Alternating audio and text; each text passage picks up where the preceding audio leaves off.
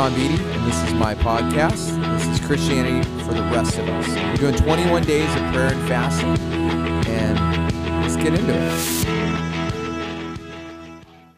Hey, how's everyone doing? Thanks for joining us again. And I've, like I said in a previous podcast, I've given up saying what day it is because we're recording these all in advance, and I keep screwing it up, and I'll be like, it's day 5, and it's actually day 7 for you. So I don't know what day it is for you, but I am here in the podcast studio at Clovis Hills. We got a full house here today. Yeah. That's right. So Marlena joined me, and my wife Kelly is in here. Say hi, Kelly. Hey. Oh, I thought you were going to say hi, Kelly. She's just kind of sitting back in the background. And we have a guest here today because I think this one is fascinating. It's Millie. Millie, how do you say your last name? Maniz. Okay. Millie Maniz. And Millie, I'd love to get into her backstory, but I don't think we have time because it's just a 15-minute podcast. So maybe when I'm going to do this podcast after 21 days. I won't do it daily, though, because I'll die. I can't make that much content. I'll do a weekly one. It'll be a little longer. I'd like to have you back on because I think you have a great story. Oh yeah, for sure. And Millie is short for Milagro. Yes. Milagro. Yes. Which means miracle in Spanish. Mm-hmm. Oh, I love it. Yeah. Obviously, you grew up in Latin America. Yes, my mom's from El Salvador, and my dad was a missionary in El Salvador, but they met in LA. There you go. Okay, yeah, and see, that's a great story. Maybe It's we'll just bring your great. dad on, too. Yeah. That would be Yeah. really cool. So that's the You teaser. should. Yeah, her dad's a bishop with the Anglican Church. So anyways, Yes. Millie goes here to Clovis Hills, and she is a RN. She's a registered nurse, a first responder. She works for Heinz Hospice, right? That's right. How long have you been doing that? Just a month. I'm very new. Oh, you're brand new in this. And how long have you been a nurse, though? About 5 years now. 5 years. Okay. Yeah. So I'm going to ask you to step a little closer to the mic because you are very soft-spoken. I will do my best. There we go. There you are. Use your Okay. big girl voice. Okay. Yeah, Marlena's standing 27 feet from the mic, and we still hear her just as loud as you. So, so we were talking about prayer for people, for praying for other people, and how you pray when you're in some people's worst moments, right? Like right now in your job, you're with people as they're dying. You're with families as they're dying. You lead, we have a growth group here at Clovis Hills, a new group for first responders, right? Mm-hmm. And you were talking to me about just how, as first responders, you're there in people's worst moments. And how do you pray for people in those? So maybe talk a little bit about that, wax on that, and maybe give us some experience. Sure. So as a first responder, I get the blessing of being with people, but that means I'm with people in the highest highs and the lowest lows. Yeah. So as a hospice nurse, I'm entering into sacred space Wow. with people Mm-hmm. as they are entering the dying process and really reflecting on their life. And the reason for hospice is to really allow the best time that they have, not to hasten death. I think a lot of people have a misperception of that, but to allow people to be comfortable and have the space to reflect on their life. And so during that time, a lot of things come up, a lot of things about suffering, a lot of things about where's God. Like in they'll this. talk to you about that? Yeah, these are just Okay. questions that come up, and I'm only the nurse. Like, I'm not the chaplain or the social worker, and But you are the church. I Yeah. am. There you go. Yeah, you are.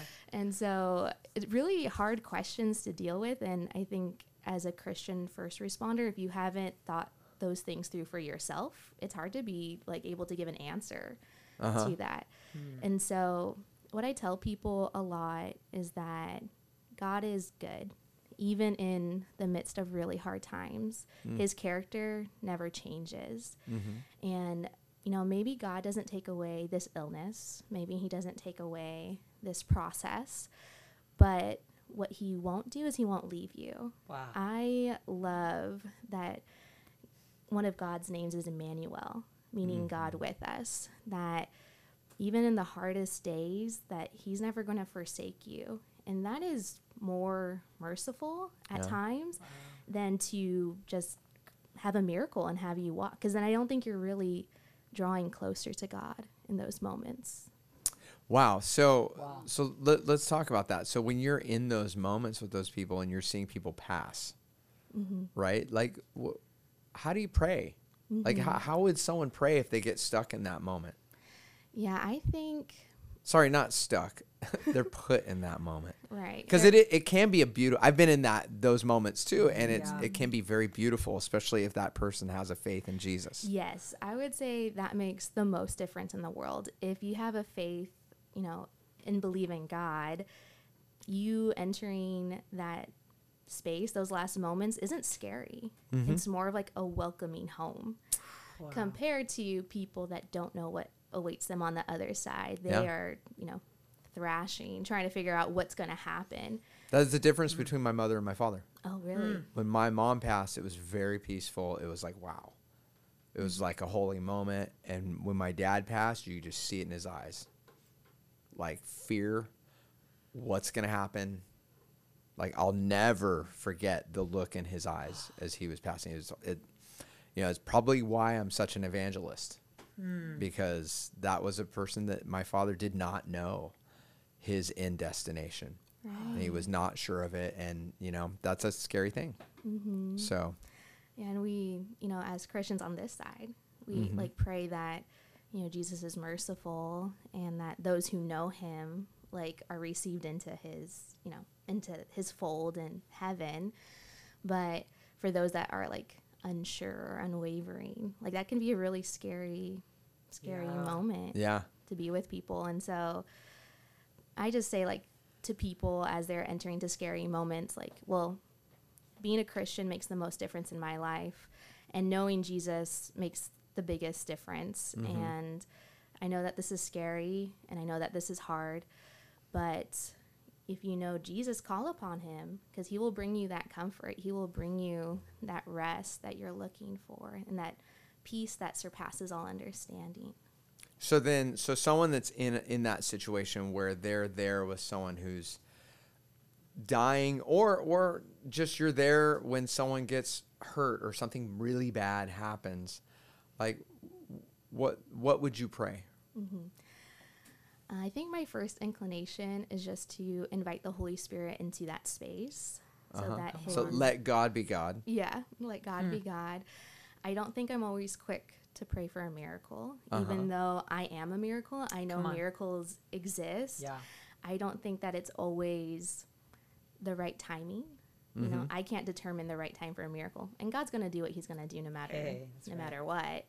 And so I'm just kind of praying like, Lord, come into this space. May your presence be known, and will you bring your peace? I think that's the greatest mercy I can kind of provide. Okay, no, that's good. It's just a simple prayer, like, Holy Spirit, please come in the room, take over this room, comfort them.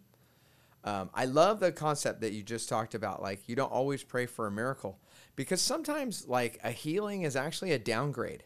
Yeah. It's good. Do you know what I mean? It's true. Like, sometimes we think of it As a believer. selfishly, Yeah. but, if someone is suffering or they're ready to go and you're asking God to heal them,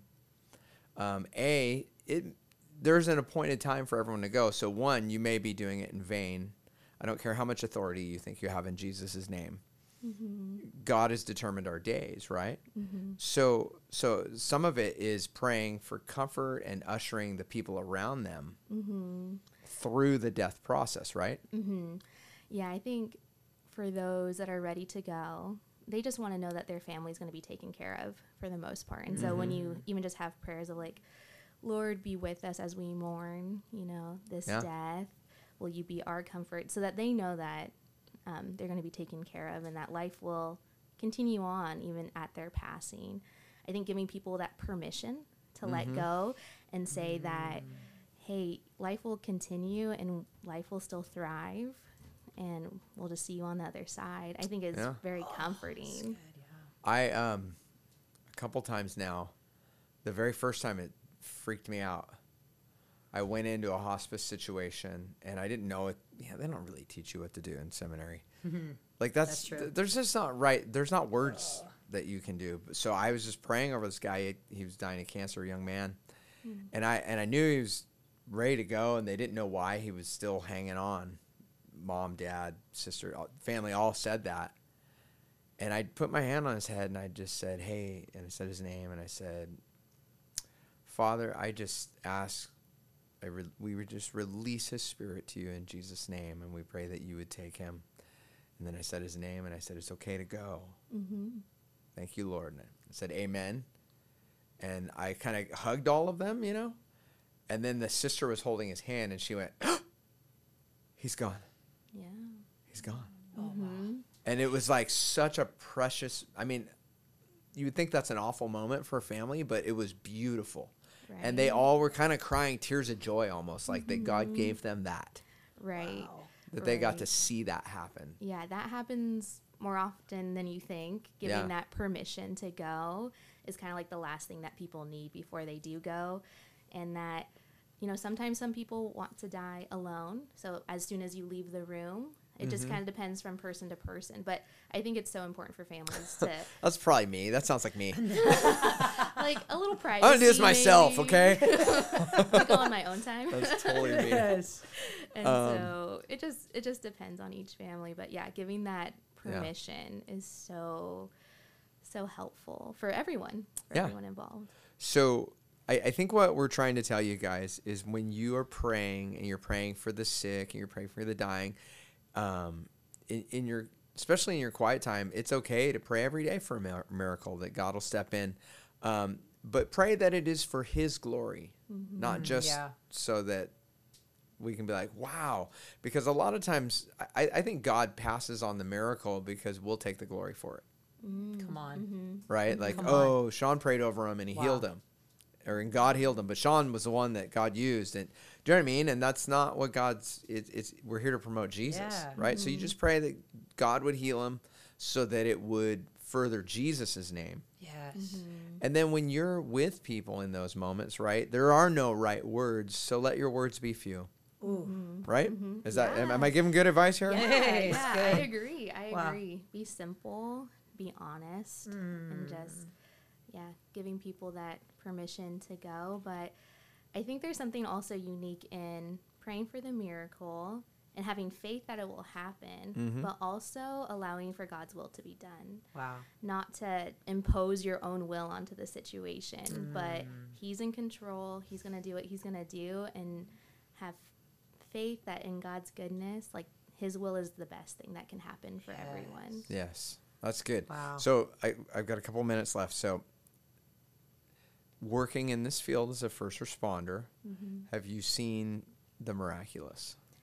I've experienced it for myself Uh-huh. in that when I was born with a collapsed lung and pneumonia and wasn't breathing on my own In El Salvador? in San Diego. Okay, in San Diego. Okay. Great city. Well, that's good. That's better than El Salvador. So yeah, in a modern facility where things like this shouldn't be happening. Yeah. And they were going to do emergency surgery to manually inflate my lung, which is excruciatingly painful. And my dad was both praying that I go peacefully, because he's seen this before as a chaplain. He's seen babies born like this. He's like, oh, this is not good. Yeah. But then also praying for a miracle, for my namesake, Milagro, that he will be glorified in this moment, and that, his will be done. And that's all that it really takes. And then I started crying. I started breathing. Color started to return. And the doctor was kind of like, what did you do? Wow. He's like, I was just praying. And so even my own life, Yeah. like, I know that God has saved me for a reason, and just trusting in that. And that's a moment doctors can't document. Right. Yes. They can't write a paper on that. No. Right? So this is why this happens more often than people think. And it's not something you can have a peer-reviewed paper on that, oh, the missionary prayed over his dying baby and it lived. Oh, You're yeah. like, how do you prove that? But yeah, and I think it happens more often than we like to attribute. A lot of times, like, patient comes in with a terminal diagnosis, and then all of a sudden that mass stopped growing. I think we have another miracle in the room Wow. with Kelly. Yeah. Come on, let's go. And so things like that happen all the time, but science doesn't know what to do with that. Yeah. They don't know normal. how to document it. Yeah. They don't know how to explain it. And even that doctor that was a part of my mom's like birthing, he had the audacity to say like, "Oh, isn't it amazing what science can do?" And my dad's like, "No, What'd you Yeah, no. it's Nothing. amazing what God can do, and He's gonna get the glory for this, Yeah. not you." And That's so, cool. Hence Wow. your name. yes, Milagro. I was named beforehand, so I just say like it's very prophetic. It was. Wow. That is really That cool. is the prophetic. Well, I want to thank you for being on the this podcast, and I think I want to end it just by praying. Yeah. And if you're out there listening and you're going through something really difficult, the loss of someone or yes. something like that, we want to pray for you. I want to pray for those of you that are listening, that God would also, you may not be going through any of that, but at some point in your life, we all face death. We have loved ones that will die, all of Yes. those things. I'm going to pray that God makes you brave and you be willing to stand in those situations and be the person of faith and be the person that prays and feel awkward like you're not praying the right thing. You don't know what to do. Yeah. Like, trust me, we pastors, Yeah.